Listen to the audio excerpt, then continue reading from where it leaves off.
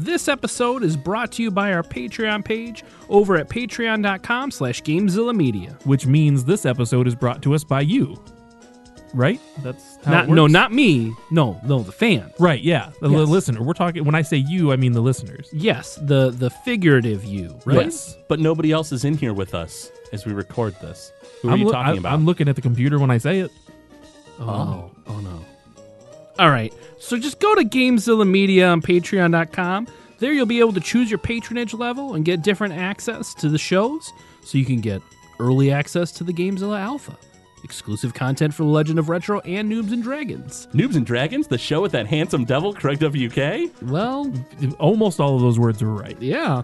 And if you go on there and sign up, you can also get access to a private Discord channel in our Discord group. Basically, the more dollars you give us, the more things we can give you. Exactly. So go to patreon.com/GameZillaMedia and become a patron today. Do it. Yeah. Prepare yourselves for a journey through history. Get equipped for adventure, Grab your power gloves and super scopes. for it's dangerous to go alone. This is The Legend of Retro. Welcome to this week's episode of The Legend of Retro. This is Craig WK, and with me is my buddy, The Glitch. We're going to be talking about both of our favorite games, right? Because this is on your list of favorites, right? This is actually my favorite game of all time. Favorite game of all time, And man. I love that I'm throwing that in there at the beginning of the episode, so when I feel like an idiot and I miss something or say something incorrectly, I'll be like, oh, Tony doesn't even know what is anything about his favorite game. Hey, it's your favorite. It doesn't necessarily mean it's the one you know the most about, because I would maybe argue that could be Contra. When it comes to games, I mean, Dragon Quest VII is definitely in my top 10 favorite games of all time. It is certainly my favorite Dragon Quest game. Yeah, Dragon Quest VII is so good, and it's honestly kind of just another JRPG from Enix. It's another Dragon Quest game. They're all pretty similar because they've all followed sort of the same formula, but I do want to, of course, mention that Dragon Quest VII was released by Enix, or published by Enix, on the PlayStation on October 31st, which apparently I did not get the year. So 2001. 2001. Yep. Thank you, The Glitch. Yep. JRPG stars a nameless protagonist as the hero who must save the world by rescuing islands that have been sealed away by the Demon Lord. Yes, and the Demon Lord is always in the Dragon Quest games. Yeah, there's pretty much every Dragon Quest game has a Demon Lord. Now, I think Dragon Quest I had Draco Lord, which was like this guy who could turn into a dragon.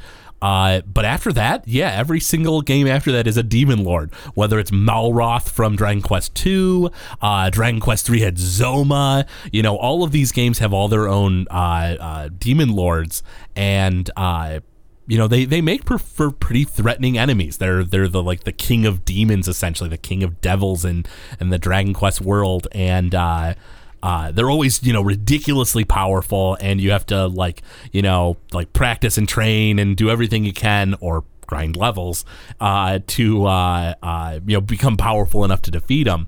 But yeah, so the game was originally released in Japan the year before, and it was translated over to the United States. It took over a year, and apparently it was 70,000 pages of translation that they had to do in order to port this game to the United States. There is a lot of dialogue in this game. There is a ton going on. The game is huge. It takes so long to go through this game. It is crazy. It was originally supposed to be released on the N64 disk drive, but because that wasn't being sold in the United States and just cartridges were too small, because this game ended up being on 2 discs for it to be released on the PlayStation.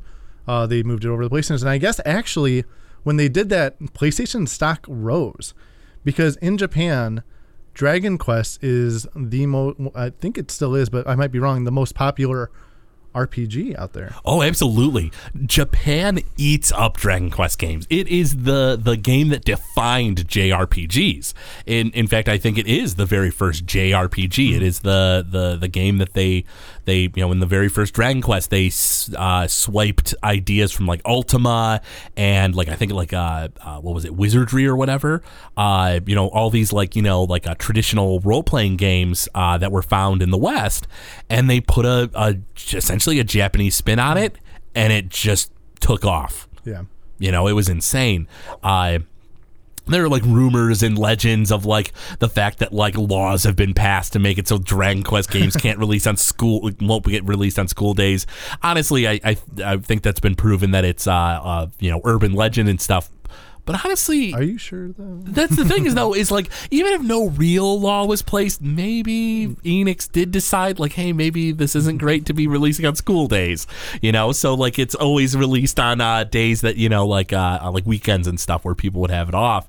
And because I believe it was the third one. The third was so popular that people would just call in sick. Oh, absolutely. Like people just wouldn't go to work, wouldn't go to school the next day because the new Dragon Quest is coming out. We have to get the game. Man, the Dragon Quest series, I've really dug since Dragon Quest VII. It was the first Dragon Quest game that I had ever played. But I do want to talk about the gameplay a bit because for our listeners that aren't as familiar, because we're talking like this is old hat, and it kind of is. But if you're not familiar with Dragon Quest, then you're not going to know what's going on. It's a Japanese RPG, which basically means you walk around. You get into battles, turns into turn-based combat mode where you take turns, you choose your attacks, and that's what it essentially boils down to. Is like you see the enemy on the screen, you choose your action, whether it's to hit it with a sword, whether it's to cast a magic spell. It's set into a fantasy world. Yeah, it was one of the last turn-based games I want to say in the Dragon Quest series. They're all, except for the MMO, they're all technically turn-based. It's just that this was the last game before. I'm sorry, not turn-based. Random encounter. Yeah. That's what this game has. It has random encounter, which is something that kind of has died throughout the years, and you don't see in many RPGs at all.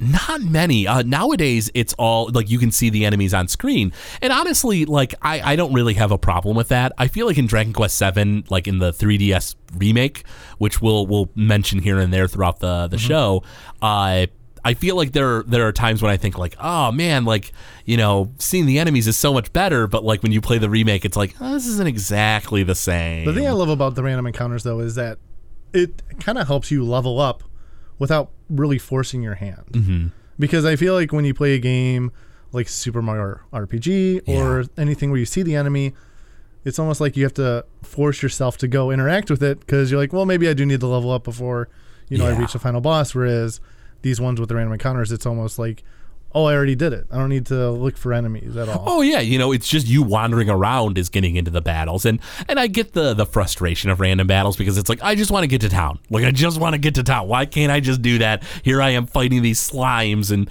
drakies and all these other stupid enemies, and so I kind of get that. It was the last game in the main series to be released by Enix before the merger. Am I correct? Because 8 was Square Enix. Yeah, I believe so, yes. I believe 8 was Square Enix. And in fact, I think it might have been one of their first games as Square Enix. As Dragon Quest 8. And as Dragon Quest. So if Dragon Quest, for those of you who are more retro, doesn't sound familiar to you, Dragon Warrior is what it was called in the United States because there was a board game called Dragon Quest, and they couldn't get the licensing to call it Dragon Quest in the United States, so they just changed it to Dragon Warrior. Yeah, it was essentially like a tabletop role-playing game, and they couldn't name it that in America. And I've heard that they also chose like Dragon Warrior because it sounds more heroic, and they could put like beefier dudes on like the promotional art and stuff, which is a little weird, but that's okay. Which is completely opposite to this game, because this game you're playing as teenagers. Pretty much. Yeah, you're playing like kids, just normal skinny kid. Yeah, your nameless hero, which we'll just refer to as Hero throughout the game, or throughout the show, I should say, about this game. You and your best friend Kiefer, this prince who lives on this island. That is the world. It's just this tiny island.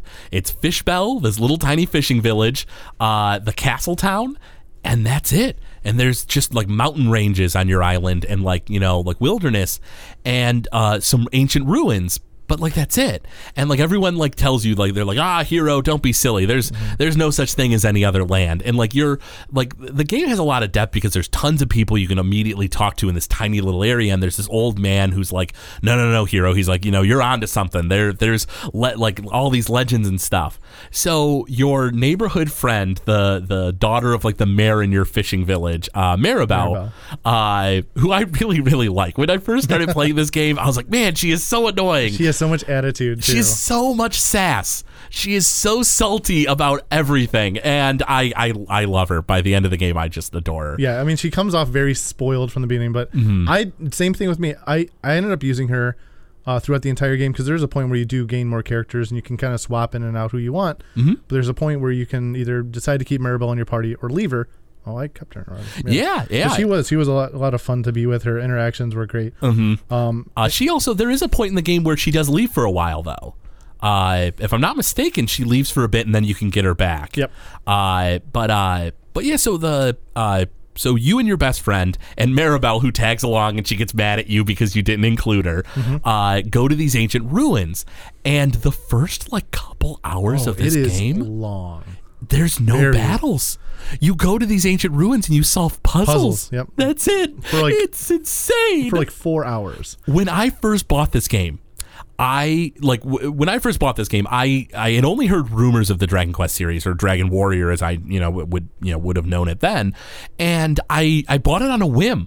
I bought it like with Christmas money, and like I think I honestly was looking for Legend of Mana and they didn't have it, and I was just like, all right, whatever, I'll try this game.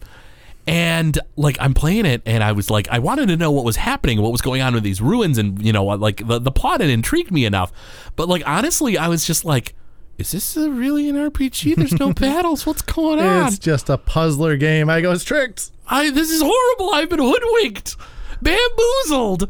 And so like I go through this, and like you open up this like portal, and you go through it, and then you find yourself on a different island. And there's monsters here, and it's scary and dark and like depressing. And I believe the first mini adventure is you finding out that like this hero has like died, but she's like because she's like actually like a ghost or a skeleton. She's like actually undead, right?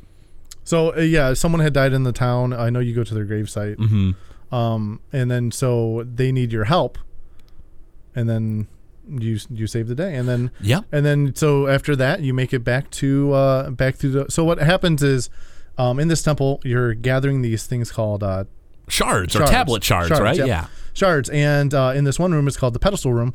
There's a bunch of these pedestals, and you put the shards onto the pedestal, and the first two that you collect, it fixes a whole slate, and it sends you into this world. And when you return, you go back to your village. It's just like you said, the small village. It's just the two small towns and the ruins. And your father, who is a fisherman, comes back from his voyage. Yeah. And he's like, hey, they just discovered an island. Yeah. And you're like, oh, what's this island all about? So you and your friends, you go off, you find a ship, you investigate this new island. Lo and behold, to be the island you just came from. But in the future, you start finding out that you're going into the past and fixing things in the past. And then what's crazy though is you fix it in the past, you come to the present, you fix problems that have now arisen in the present. So you're dealing with all these different like plot hooks and like all these different problems that are going on in this world, and it's insane. Like the amount of stuff you have to do in Dragon Quest VII is just, it's belligerent. Like, it's just such a long game. There's so much to it. And when you first beat this game, how long was your playthrough? My first playthrough was 137 hours, and I did no bonus content. I did 137 hours, made it through the game, and I was like, oh my God, that's it. Like, I've done. I've finished. I'm so glad I beat it, but man, I can't keep going. What about you? What was your final? I was a lot more greedy.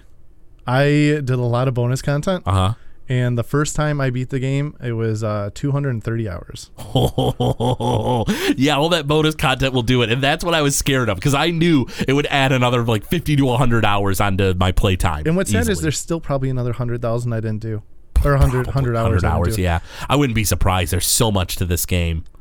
Now, before we delve into all the bonus stuff, which is just crazy, but So throughout the adventuring in this game, for the first couple of islands, you are just you're the hero, but like you don't know you're a hero. You just you're just slogging along, fighting pretty mundane stuff, and then you find the what is it, Dharma Temple? Yeah, Dharma Temple, where you learn the classes. Yep, and that unlocks all the classes. Now, the amount of classes is insane. There's so many. You have Bard, Cleric, Dancer, Fighter, Jester, Mage, Mariner, Shepherd, Thief, Warrior, Dragoon, Paladin, Pirate, Ranger, Sage, Tamer, Teen Idol, God Hand, Summoner, Hero. And a lot of those classes you have to like combine. So like you'll combine like the Warrior and the Cleric, and that unlocks the Paladin. Yeah. And to top it off, there's also 34 monster classes. Oh, the monster classes are so involved too. Oh god, they're insane. And there's one, I think it's Plat King, which is it raises your defense. It's belligerent. But in order to do it, I believe you have to finish something like 15 classes to unlock it. Oh god. Yeah. Yeah, and those are just the monster classes that you're doing just to get the Plat King, and that's not even counting all the hero or the stuff to get the hero class, because you have to get the hero unlocked. To unlock the summoner, otherwise known as the druid in the 3DS version, the newer one, you had to unlock the sage and the I think it was the sage and the tamer class. Oh, and Teen Idol. Sage, Tamer, and Teen Idol. The God Hand was, I think, undone by the Dragoon and the Paladin, and the which the God Hand I think is known as like the Champion in the 3DS version or something. And the Hero is unlocked by I think like 3 of the intermediate jobs or whatever. Yep, so once you do 3 of them, it you unlocks can unlock the Hero. And what's nice about the classes in this game is you keep all of the stuff you learn. Yeah, so the 3DS version nerfed this. So the 3DS version, you can only have one like intermediate job or one advanced job at a time. It doesn't let you stack them, and like you can't keep all those abilities. The PlayStation version, you can min-max like nobody's business. Yeah. And by the end of the game, my hero knew every standard job class and was learning monster classes. And when I beat the game, I think I made the hero, and then I made like 2 characters, God Hands, and then I think it was Maribel was a summoner, the druid. Yeah, I did the same thing with her. Yeah. And I was going through the monster classes as well with them. And I finished I was actually with Gabbo, which is one of the characters you gain throughout the series. We can talk about Gabbo a little bit. Gabbo, you find on one of the islands in the past, and he is locked up in a shed. Oh, it's super depressing when you first see him. And it's I was small honestly, boy. Yeah. I was mad. Like when I was playing the game and I saw this like little boy chained up in this like shed or whatever, I was like, oh no. I was like, I'm not having this. And he won't speak. Mm-hmm. And then so you go through a series of events, you unlock him, and he doesn't talk to you. He barks at you. Well, you find out that he's a wolf that's been turned into a human. Mm-hmm. And unfortunately, he is unable to turn back, but he does learn how to speak and interact, and he joins your party. Yep, he's known as Ruff in the 3DS version. Which is, it bothers me so much. I don't know why. Like, why change the name of the character? And I guess in the 3DS version, because they did change a lot of things like that, and the classes. Names of the classes. But when you do unlock Dharma, I believe you can change the names of your playable character. So a lot of people, so I guess on a lot of playthroughs of people who play 3DS, they'll go and they change Ruff's name to Gabbo just so it's more pleasing. But another character you unlock later, Melvin. Yeah, he is known as Mervin, or Mervin in the 3DS. Oh yeah, he is, isn't he? Because he was known as Melvin in the original, Sir Melvin, which he's a really interesting character, because throughout the game you start hearing that there was this legendary hero who fought alongside God, and God fell in battle to the Demon Lord. They defeated each other, is the legend. But Melvin is this like ancient knight who God sealed away before the final battle in case the Demon Lord ever came back. And you get that legendary hero, and he's this old man, and he was totally in my team because I loved him. And he's great. He's just this like doddering old dude. And he also knows everything from the hero class because he was a hero that fought beside God. Yeah. So he already knows everything in the hero class, so you don't have to unlock that for him because he's already got it all. Yeah, that's pretty neat. I really liked Melvin. I thought he was really cool. And then there's another really big subplot to this game. And there's going to be some spoilers, as I'm sure you've sort of caught on as we've talking about all the characters. But Ira joins you. But what's interesting about Ira joining you is she's from this tribe called the Deja. And they're these like warrior dancers, basically.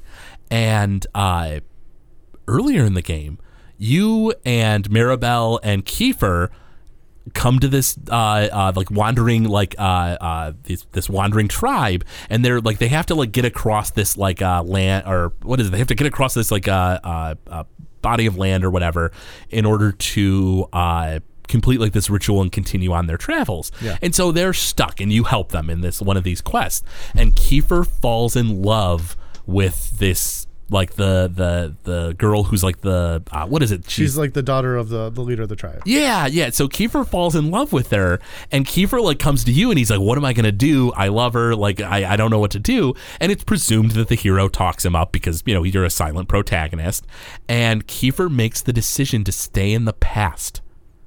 He gives you a note, and he's like, "Give this to my dad, the king, back in our time. I'm gonna stay here. Like I'm sorry that this is where I belong." And you have the heavy responsibility of going back from the past and finding the king, who doesn't know that you've been doing all this and like saving people and going through time, and have to give him a note that says like, basically Kiefer ran away from home. He's fallen in love and had eloped essentially. Like him, he had a sister in the castle, and it's just super depressing. Yeah. Like having to give all this news. The king is distraught when you bring him this so distraught. It's so heavy. You feel so bad for this guy. And I mean, the king was a little overbearing throughout the game, and he's always like, I don't want you going out. I don't want you going exploring those ruins. It's dangerous.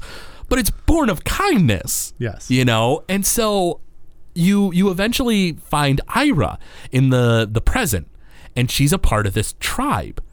And you find out she's a descendant of Kiefer.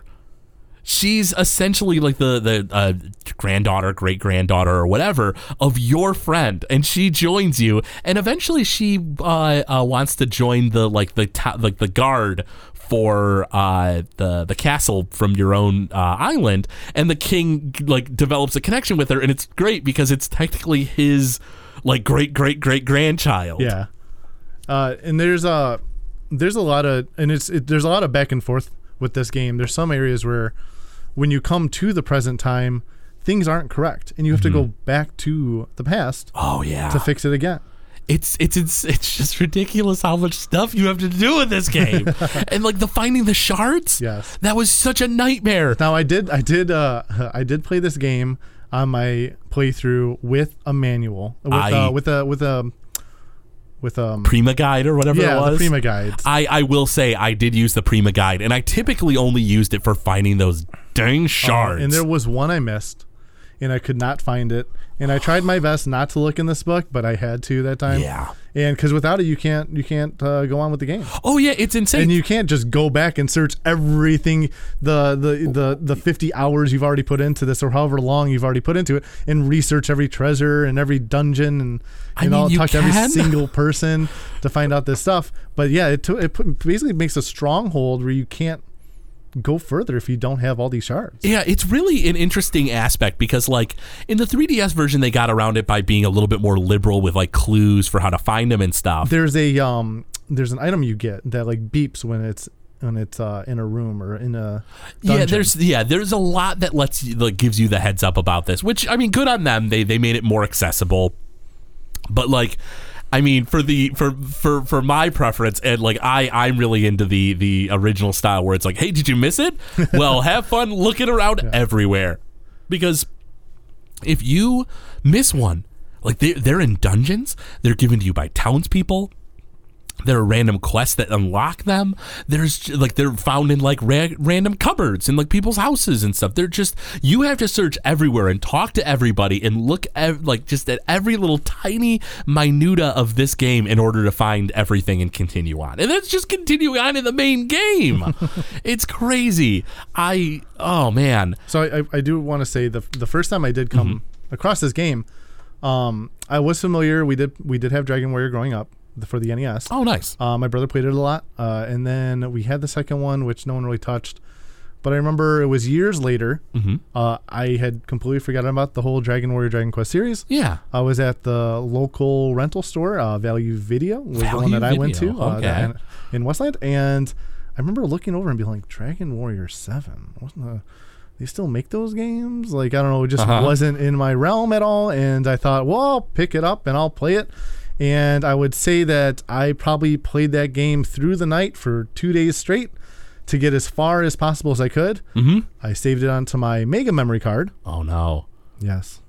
Not the Mega Memory card. Oh, yes, Craig. For those uninitiated, the Mega Memory card was a PlayStation memory card that like had little buttons and you could like select a multitude of cards. It apparently had like 50 memory cards on it or some nonsense like that. But it was a very fickle product. Oh, it was very faulty. And what would happen is it would just randomly decide, oh, this memory card you have here, we're going to format it and delete everything you just saved. Yep. So I had 70 hours into the game and it deleted itself. Then I put another 50 to get back to where I was and set it down and didn't play it for like 4 or 5 years. And then the day I decided I wanted to play it again, I just restarted. So at this time, I already had 130 or so hours into this game. And then on top of that, I put the 230. Wow, cripes. I will say, it took me a very long time to beat this game. And not just the 137 hours that I referenced earlier. I mean, like, I would play for maybe get through a few islands, and then I would just be like, oh my God, this game is so long. And I would set it down for sometimes up to like a year, and I'd pick it back up and I'd be like, oh, what was I doing? And I'd have to I didn't want to start over because I'd logged so much time in, so I just wander around, talk to people, fight battles, and it got to the point where like I had mastered just about all the job classes, not much further than Dharma Temple, because it was just a lot of me wandering around figuring out what I would do. So like I flew through a good portion of this game because of the fact that like I would just be like, it's time to fight enemies. All right, well, I'm going to use like Tsunami or whatever it is, the pirate ability. It hits everybody on the screen for big damage because I mean it doesn't cost me magic. I might as well, right? Yeah.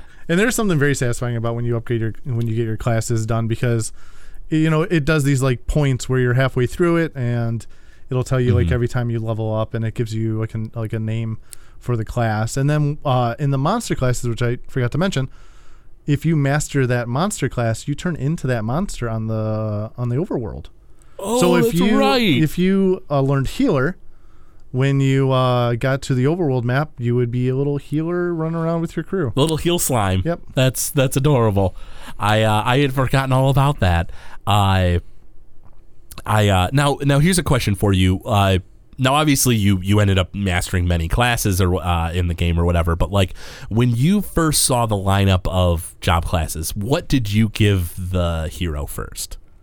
I think I went Paladin. Did you? Do you know what I purposely gave my hero, even though I knew it wouldn't be as good as things like Paladin? What'd you do? I made him a mariner, and then I made him a pirate because his dad is a fisherman and he's from a fishing village, and I was like, oh, he's gotta be. You're not Why wrong with wouldn't that. he be? I purposely went out of my way to make sure that that's what he was first. But I would stagger it too. So like I would do, and what's funny, you say that, I did Gabbo as a shepherd. Oh, I did do that too. First. I made that's sure. where I started him, because I Yeah. just figured he had that connection. Yeah, so. absolutely. I was just like, oh yeah, shepherd. That sounds kind of fun. Now, who is your favorite lineup? Like, I know there's a lot of points where you have some members in your team and some leave. You get new ones. Who is your favorite lineup of people? Because, I mean, go ahead. Yeah, so by the end of the game, and I really liked Kiefer. I was really sad when your best friend leaves you. That was super depressing, which we'll touch on that a little bit towards the end of this episode too.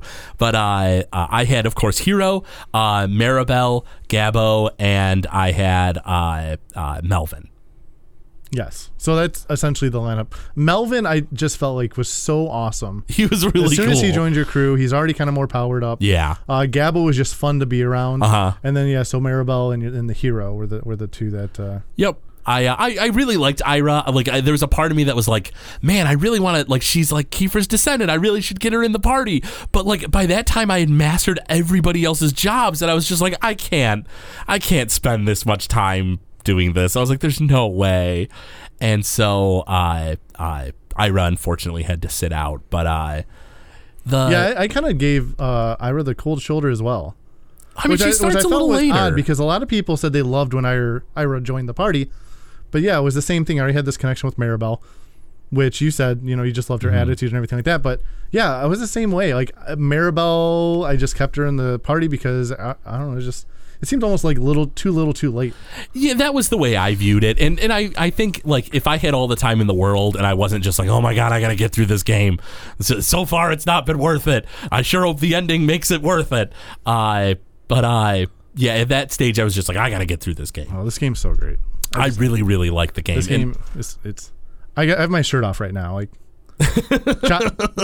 Craig, look at these nipples right now. I don't wanna. I'm gonna keep looking forward. Look at the nipples. Nope, I won't do it. Right. So I want to talk a little bit about the plot and the ending a bit, because the ending to me was just, it just like got me right here in the heart. It shriveled as dark as my heart is. It totally did. But so you go through the game and you're unsealing all these islands, and everywhere you go, this game is so depressing. Like all the subplots to this game are just so sad. Like the town you go to and everyone's frozen in time, and then when you unseal them, they had died inside their like petrification, and so just this entire town's dead. Yeah. And like this person that you helped save their village is an old man because he was a kid when it first was sealed away. It's just like, oh, nope, everybody's dead. Sorry, old man, everyone's still dead. Are you talking about the Sim character? The guy who is like, please create this new village, tell people to come here? Because there is a section in the game where you go to this island that you had saved in the past. Yeah. And everyone's just gone. And there's just an old man standing there and he's like, yeah, nothing's here. If you can, go around, tell people that there's this island here. We want to, repopulate the area. It might have been the same, but I feel like it's a different story, because I think that was one that was done in the past, but I don't remember very well. Going through Dragon Quest VII was quite a while ago. It's depressing nonetheless. There are a lot of areas where you will go and you will find out that nothing you did in the past was essentially helpful. Yeah, it's so sad. The Dragon Quest series as a whole has a very depressing undertone, but I feel like Dragon Quest VII was just like depression central. There's just so many sad things that happen in this game. But so you go through this game and you're unsealing all these islands and bringing them back to the present, fixing them for better, for better or worse, and you start finding out that Orgodemir, the demon lord who fought against God, apparently God lost. And the reason all these islands are sealed away is because Orgodemir has done that. And you start catching his attention. And finally, you defeat Orgodemir. And it's like, oh, great, the game's over. And you're like, yeah, this is great. I beat the game. This is amazing. Nope. And you're like, talking and like God comes back and it's like God's like, yeah, everything's gonna be okay, I'm gonna make sure everything's all right. It's like, wow, I unsealed God. What? Things couldn't be better. Everyone starts going their separate ways and everything's fine. And then you find out that that's not God. Oh no, that is Orgodemir, and he has been tricking everybody, and he reseals everything away. And what's so intense about this moment too when it's happening is that you realize you're still on disc 1. Yep. And when this happens and God is released and then he starts, well, wait, this isn't God. It's like insert disc 2. And you're like, oh no. Yup. Oh no. And you have to go through all the same crap like over again pretty much. You start going through all this stuff, unsealing all these lands. You get the 4 spirits of the elements to help you out. And finally you confront Orgodemir, who's like, listen, God couldn't defeat me. Like, what makes you think you can? And you finally surpass Orgodemir, who's just like completely flabbergasted over the fact that you can defeat him. Let's talk about his appearance, by the way. Oh, he looks really weird. I love his first form. his first form is like him with like an emo-over. It's like him with like white hair. He has like green flesh, right, with like pointy ears, and he has like 3 eyes. Yeah, so he almost looks emo. Yeah. Yeah. He has like kind of the emo-over look and stuff, like the long hair that kind of goes over his face. Yeah, too cool. He's like, who do you think you are coming into my place? Yeah. And then, so you fight him, and he goes through 4 forms, I believe. Is it 3 or 4? Yeah. I think it's like he turns into this like crazy looking like serpent, like this like with an exposed brain and like it's like spikes all over. And then I think after you defeat that form, he like starts melting in on himself. He basically turns into a blob. Yeah, like this weird skeletal form of him from the inside. It's just really gross looking. And I mean, you know, kudos to Dragon Quest for having like some of the best final boss names ever. You know, you have Malroth, you have Zoma, Nimzo, and Orgodemir. You know, like there's just like such cool names. Orgodemir finally gets defeated, and so I don't know about you, Glitch, but like when I first was playing through this game, I just thought to myself like, oh, this is it. Like I defeated Orgodemir, and now I'm gonna go on like a quest with these pirates or whatever, and like go or go with my dad on like this fishing trip or whatever it is. I'm now man enough now that I saved the world and surpassed God to defeat the Demon Lord. I can go fishing with Pops, who's kept me off his boat all this time. Yeah, at the beginning of the game, it's so funny because there's this festival that they have, and your dad is like, oh, you try to get on the ship. He's like, no, you're not old enough. You're not mature enough. I had the name of it right here. The Amit Festival, which is named after the mayor, I believe. Yeah, I think that sounds right. And so they have this festival, and then they all go away on sea, and they get they get their fish, and they bring it back. But here at the end of the game, you defeated you defeat the Demon Lord, you come to the town, and Dad's like, yes, join me on this quest, we're gonna go fishing. Yep, let's do this as a family. And you join him, and then so at this stage of the game, I'm thinking like, oh my lord, oh my Demon Lord, this has not been worth it. Like this is what I did it for, was a fishing trip. And I was so mad, and I was just like in a huff, just sitting there like, oh well, finally it's over. And then they find a bottle. And so is it a bottle they find, right? I think it's a bottle, yeah. Yeah, they find a bottle, and you pull out of the water, or it's in like the net with like the fish or whatever it is. It's a tablet, I believe, or some form of tablet. Oh, you know what? I think it is a tablet. I think you're right. It's not a note in a bottle. I think it's a tablet. And you open it up and you look at it, and it's a note from Kiefer from the past. And he talks about how you were his best friend and how you were always there for him and how he had a happy life because you were willing to continue on this journey without him. And like, you know, he got to like, you know, live the life he wanted with his wife and have kids and like, you know, like live with this tribe that made him happy. And it's because of you, because you're his best friend. Oh, so great. And I just sat back, and around that time in my life, my best friend at the time, my buddy Andy, was like moved out to California and stuff. And so it just like hit me right in the gut. And I was just like, oh my Lord. I was like, this is amazing. This is amazing. This might be one of the best endings to a video game I have ever seen. Oh, it's so great. And with my first playthrough, my wife, Danielle, had actually sat and watched me play all 230 hours, because that was the point when I realized, wow, that is commitment. I kind of wanted to replay this game, and she was like, I was like, you know, it's so great, I never finished it though. She goes, oh well, I'll watch you play. And she got really into the story, so she never wanted me to play without her sitting there watching. So this thing with Kiefer that happens when he leaves and goes join the Dacia tribe happens pretty early into the game. I want to say it's only like the 3rd or 4th area you go to. It's pretty early. Yeah, it's pretty fast. You end up going to like 20 places, I believe, total. It's a lot, because there's 5 pedestals. Yeah, there's 18 or 20 places you end up going to. And then you have to go to them twice. Just in the first disc.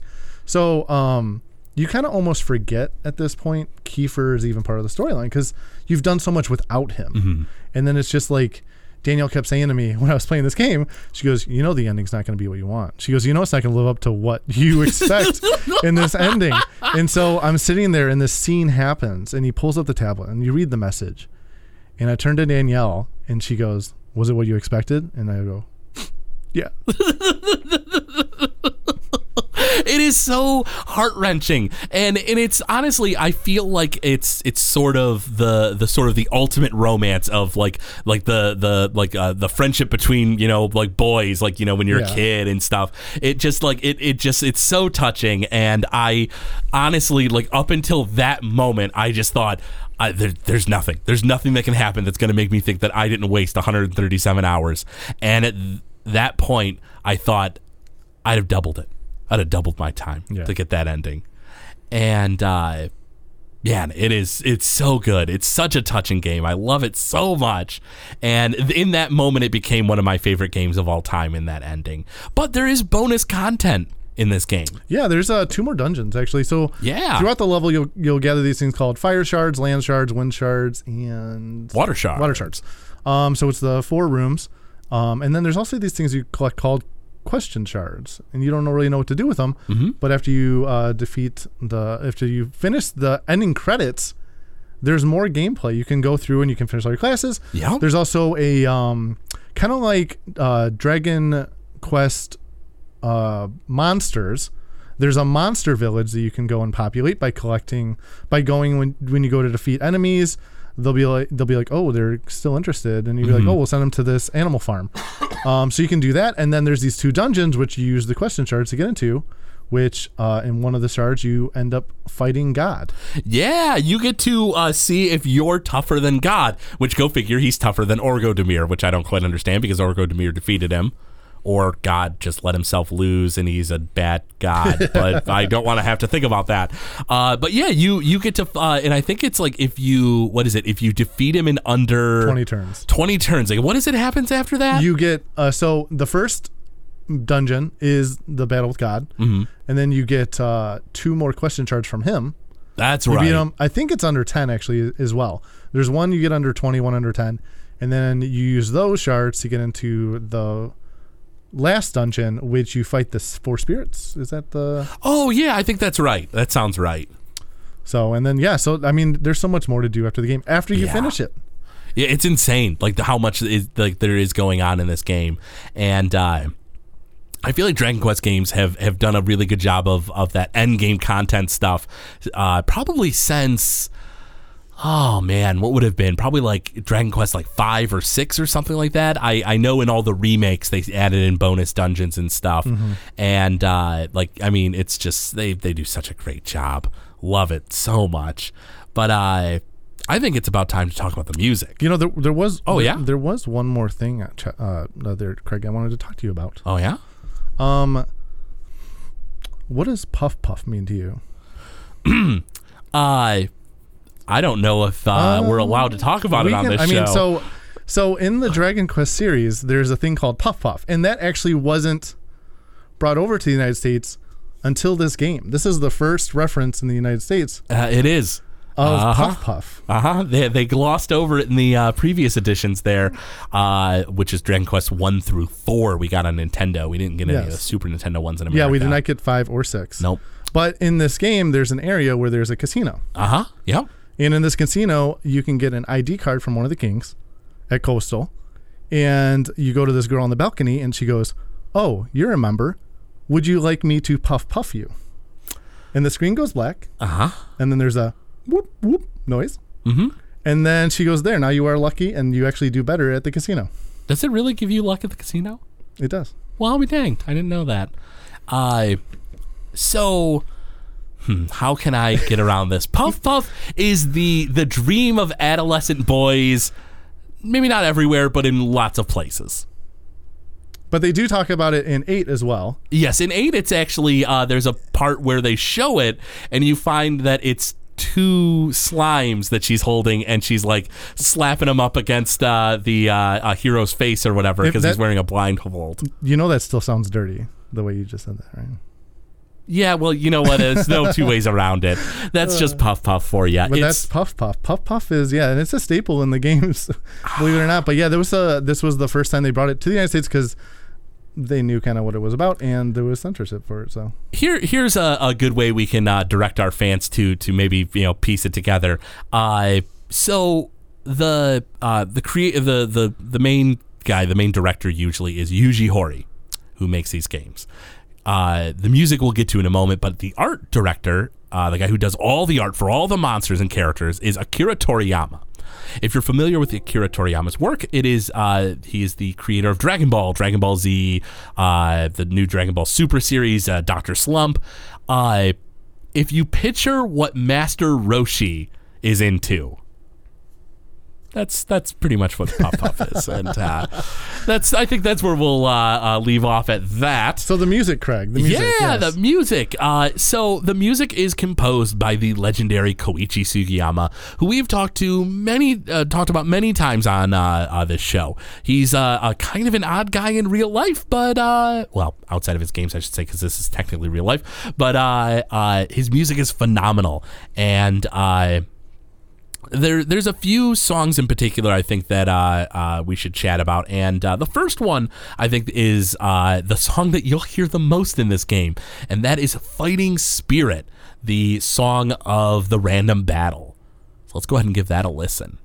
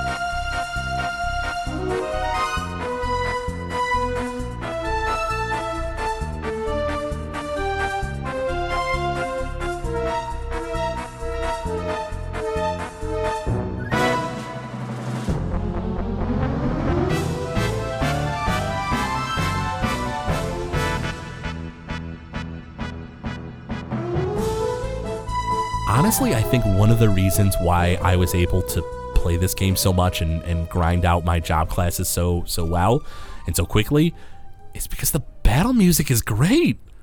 It is solid. Yeah, I mean, it's not one of those things where you hear it over and over and over and over, and it bothers you because it's so repetitive. Mm-hmm. This one's a little bit more lengthy, and I just feel like it definitely keeps you out of the mind of like hearing the music and just being more into the battle itself. Yeah. Yeah, there's plenty of battle music themes out there where they're a little repetitive, and it's like, oh, okay, all right, yeah, whatever. Heard this a million times, but in this case, it's a lot of fun. It's real nice. But what's another song that you wanted to touch base on? The overture. That's actually, I mean, the song has been used throughout the entire Dragon Quest series since number one. I mean, it's what you hear when you think of it. The slime became the icon for Dragon Warrior sometime around the fourth game, but this song I feel like is more Dragon Quest Dragon Warrior than anything you could think of. I think you're right. When you hear this, it's just, and for me especially because of how much time and effort I put into this game, it's emotional for me almost. Yeah, let's go ahead and give the overture a listen. This is the sort of the main theme of Dragon Quest.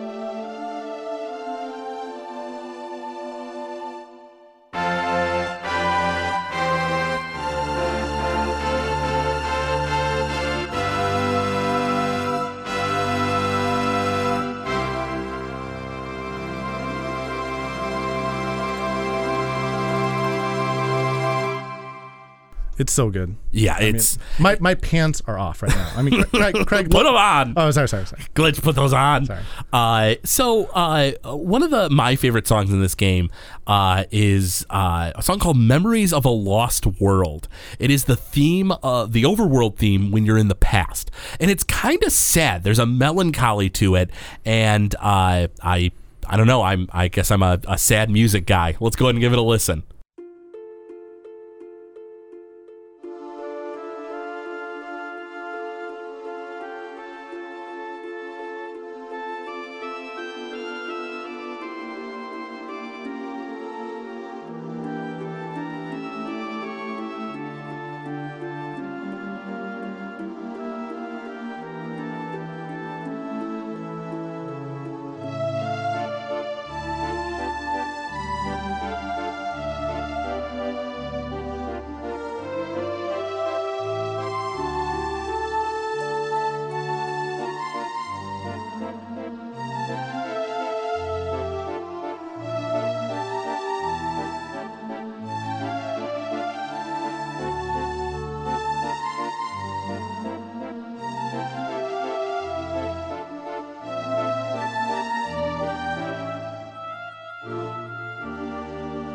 It's almost like, despite the fact that like all the scary stuff is happening in the past, it's almost peaceful and mysterious too, as well. Yeah, because you are sent to this world, you don't know what to expect. Oh yeah, especially the first time, you have no clue what's going on. Even by the last one you're going to, honestly, you still never have a full grasp of what all's going on there. But Glitch, is there another song you wanted to listen to before we go ahead and push towards the end here? Yeah, so there's Place of Stopped Time, which is one of them that I wanted to hear. So we'll get into that one right now.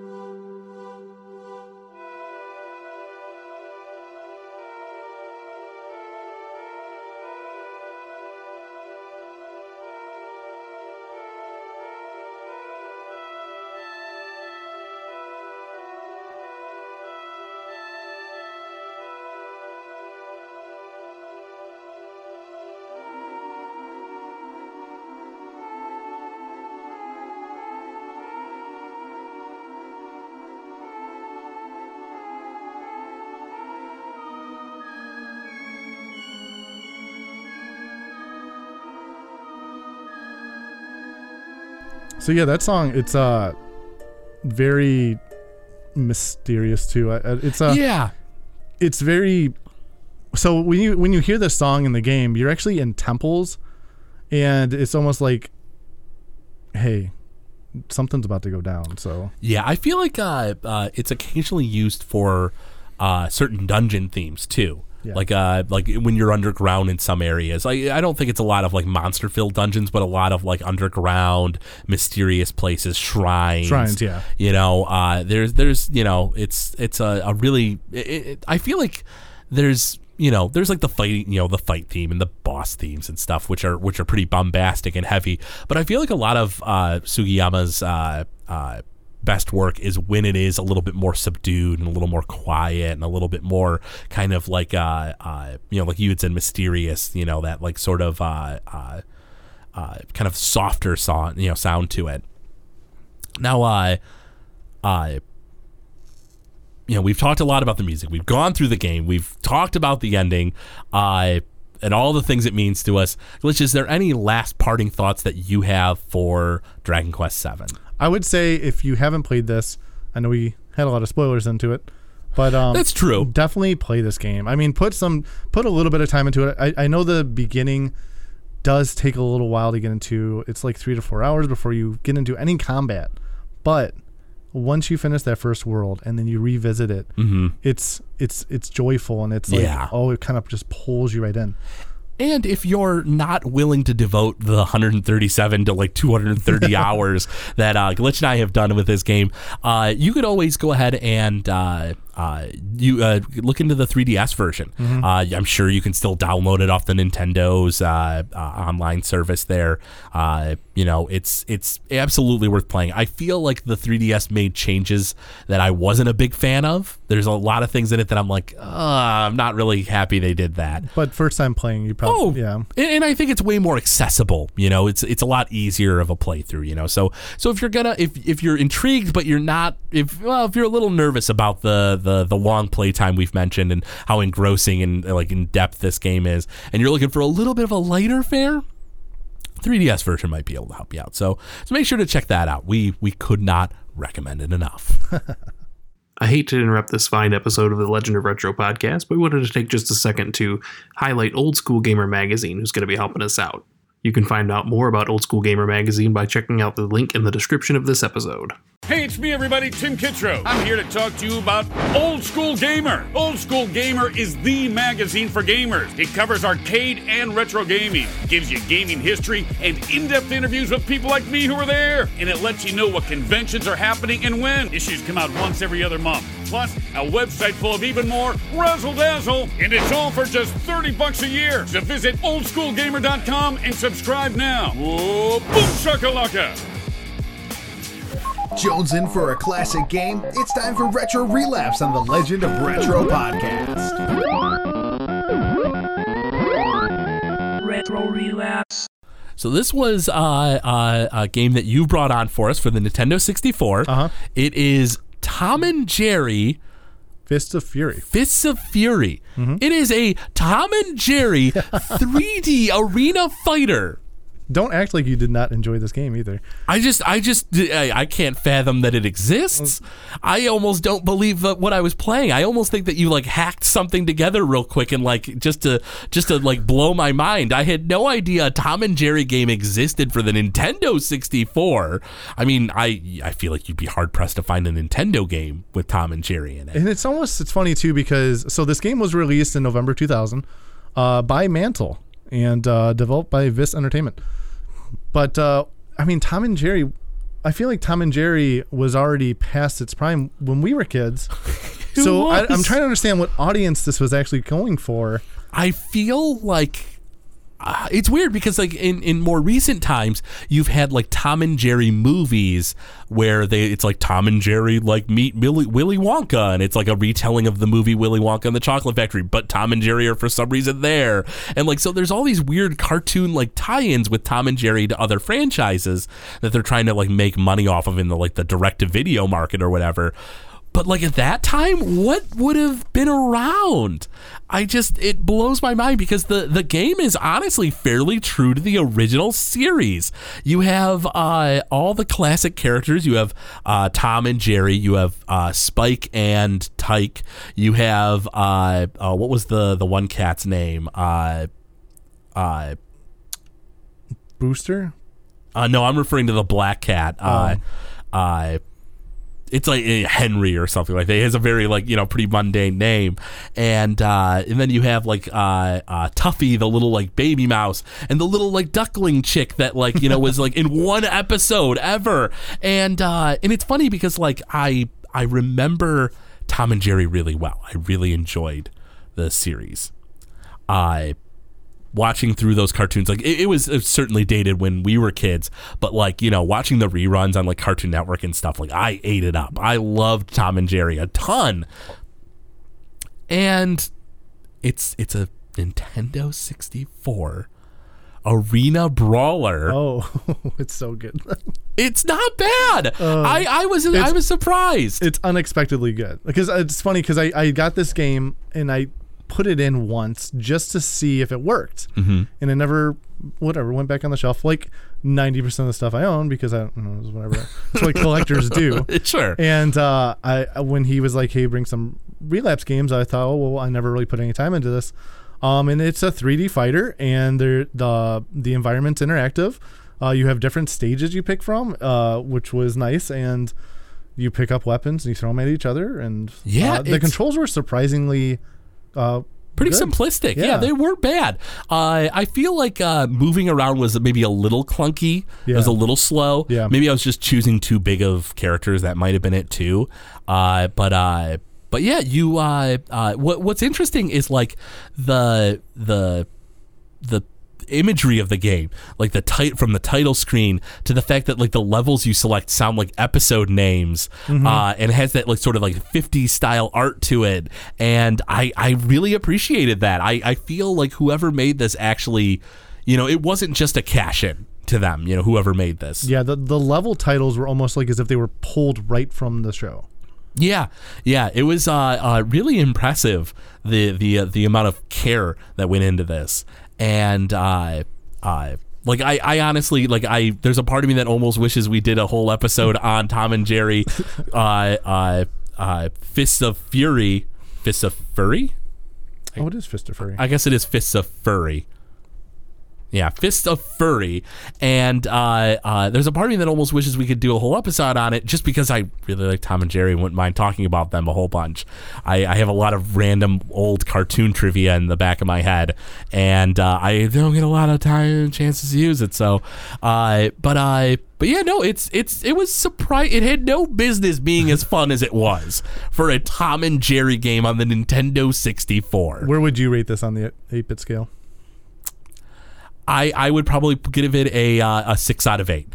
I'm not a big arena brawler guy. I give a lot of credit for the imagery of the game, though I feel like they could have totally used the themes from the cartoon as the music for the levels and stuff. I feel like that would have been a nice boost in my book. But all in all, no, it's surprisingly fun. As far as Tom and Jerry fighting games, where does this rank for you? I would say that this is at least the second best Tom and Jerry fighting game I've ever played. Gotcha. All right.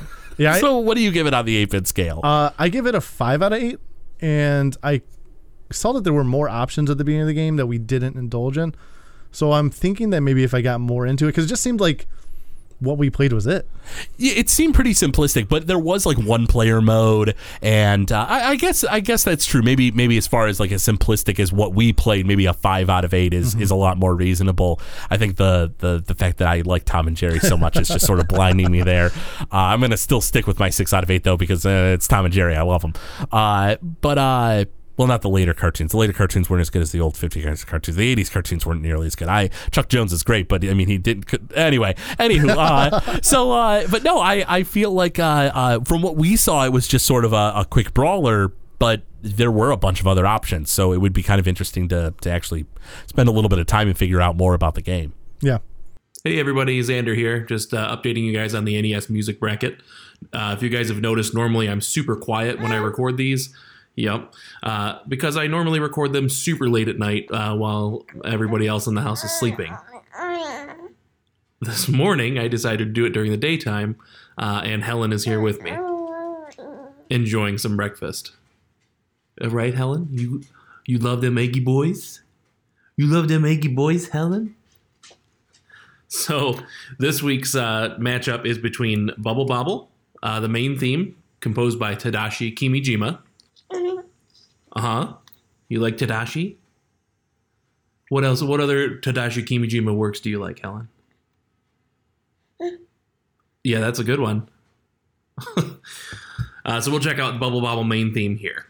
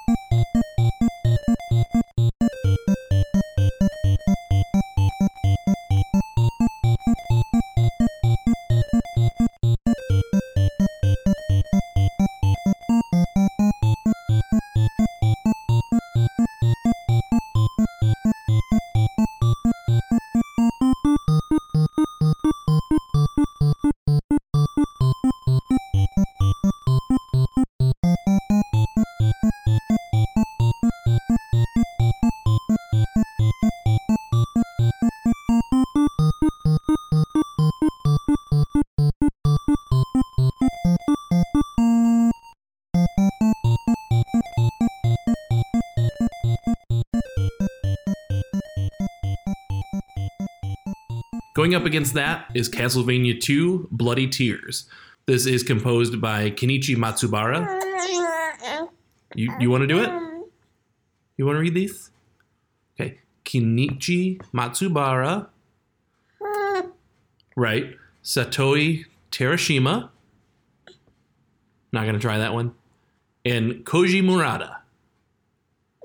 Yeah, Koji Murata. You like him, huh? Or are you just grunting because you're eating them Eggy Boys? So we'll check out Bloody Tears.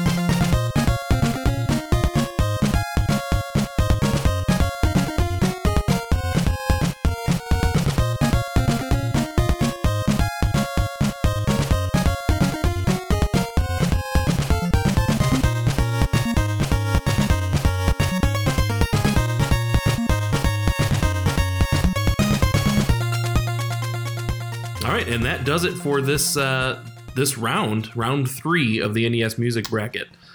We've got 2 more rounds and then the final, and these are not getting any easier. So remember to jump over to Facebook on the Legend of Retro Facebook page.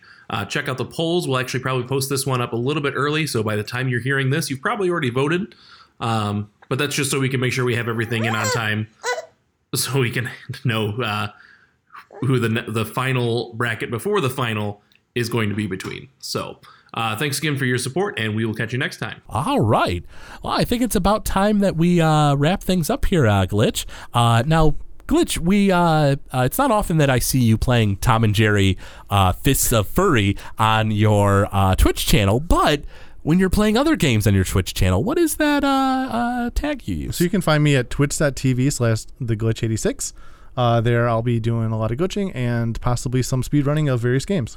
Awesome. I know that you recently hit your a bracket of notoriety, so to speak, in the Contra speedrunning community recently. So I know that you're kind of branching out and doing some different stuff now. So it sounds fun. That's Saturday mornings, right? Saturday mornings for the most part. Yep, I try to get it every Saturday, but it's with schedules and everything. It changes, but yeah, no, I mean, life happens. We get it. Yep. And then you can go to YouTube and find Craig doing his long plays. Yeah, I do old RPGs. I do all the voices and stuff and play through them. It is certainly a long play. Like, I record everything and put it up. So if you like my voice and you don't mind me doing weird, goofy voices, then by all means, join me there. Otherwise, if you're looking for more hip and modern, so to speak, topics and news coverage, we have Gamezilla and the Alpha Show. Gamezilla is our news show that airs live on Mondays at 7 p.m. Eastern Standard Time, and then releases the next morning. And then otherwise, the Alpha Show is more in-depth topics, and that releases on Sundays.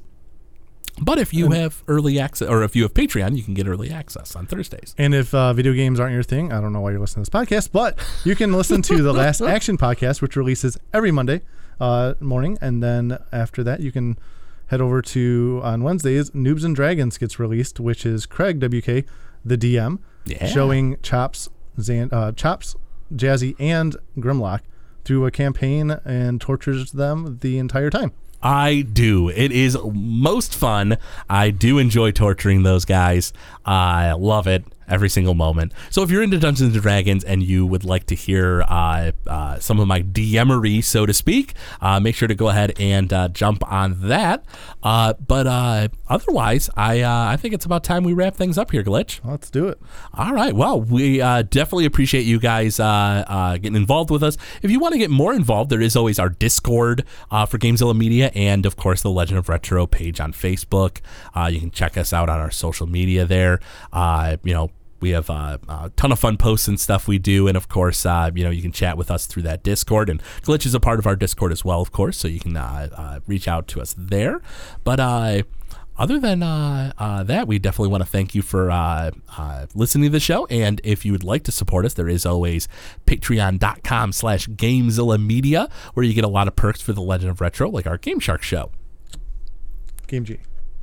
Well, Game Shark is the monthly show. Game Genie is the drawing, yes. the random polls we do where you get to influence the show. So I appreciate you bringing that up too.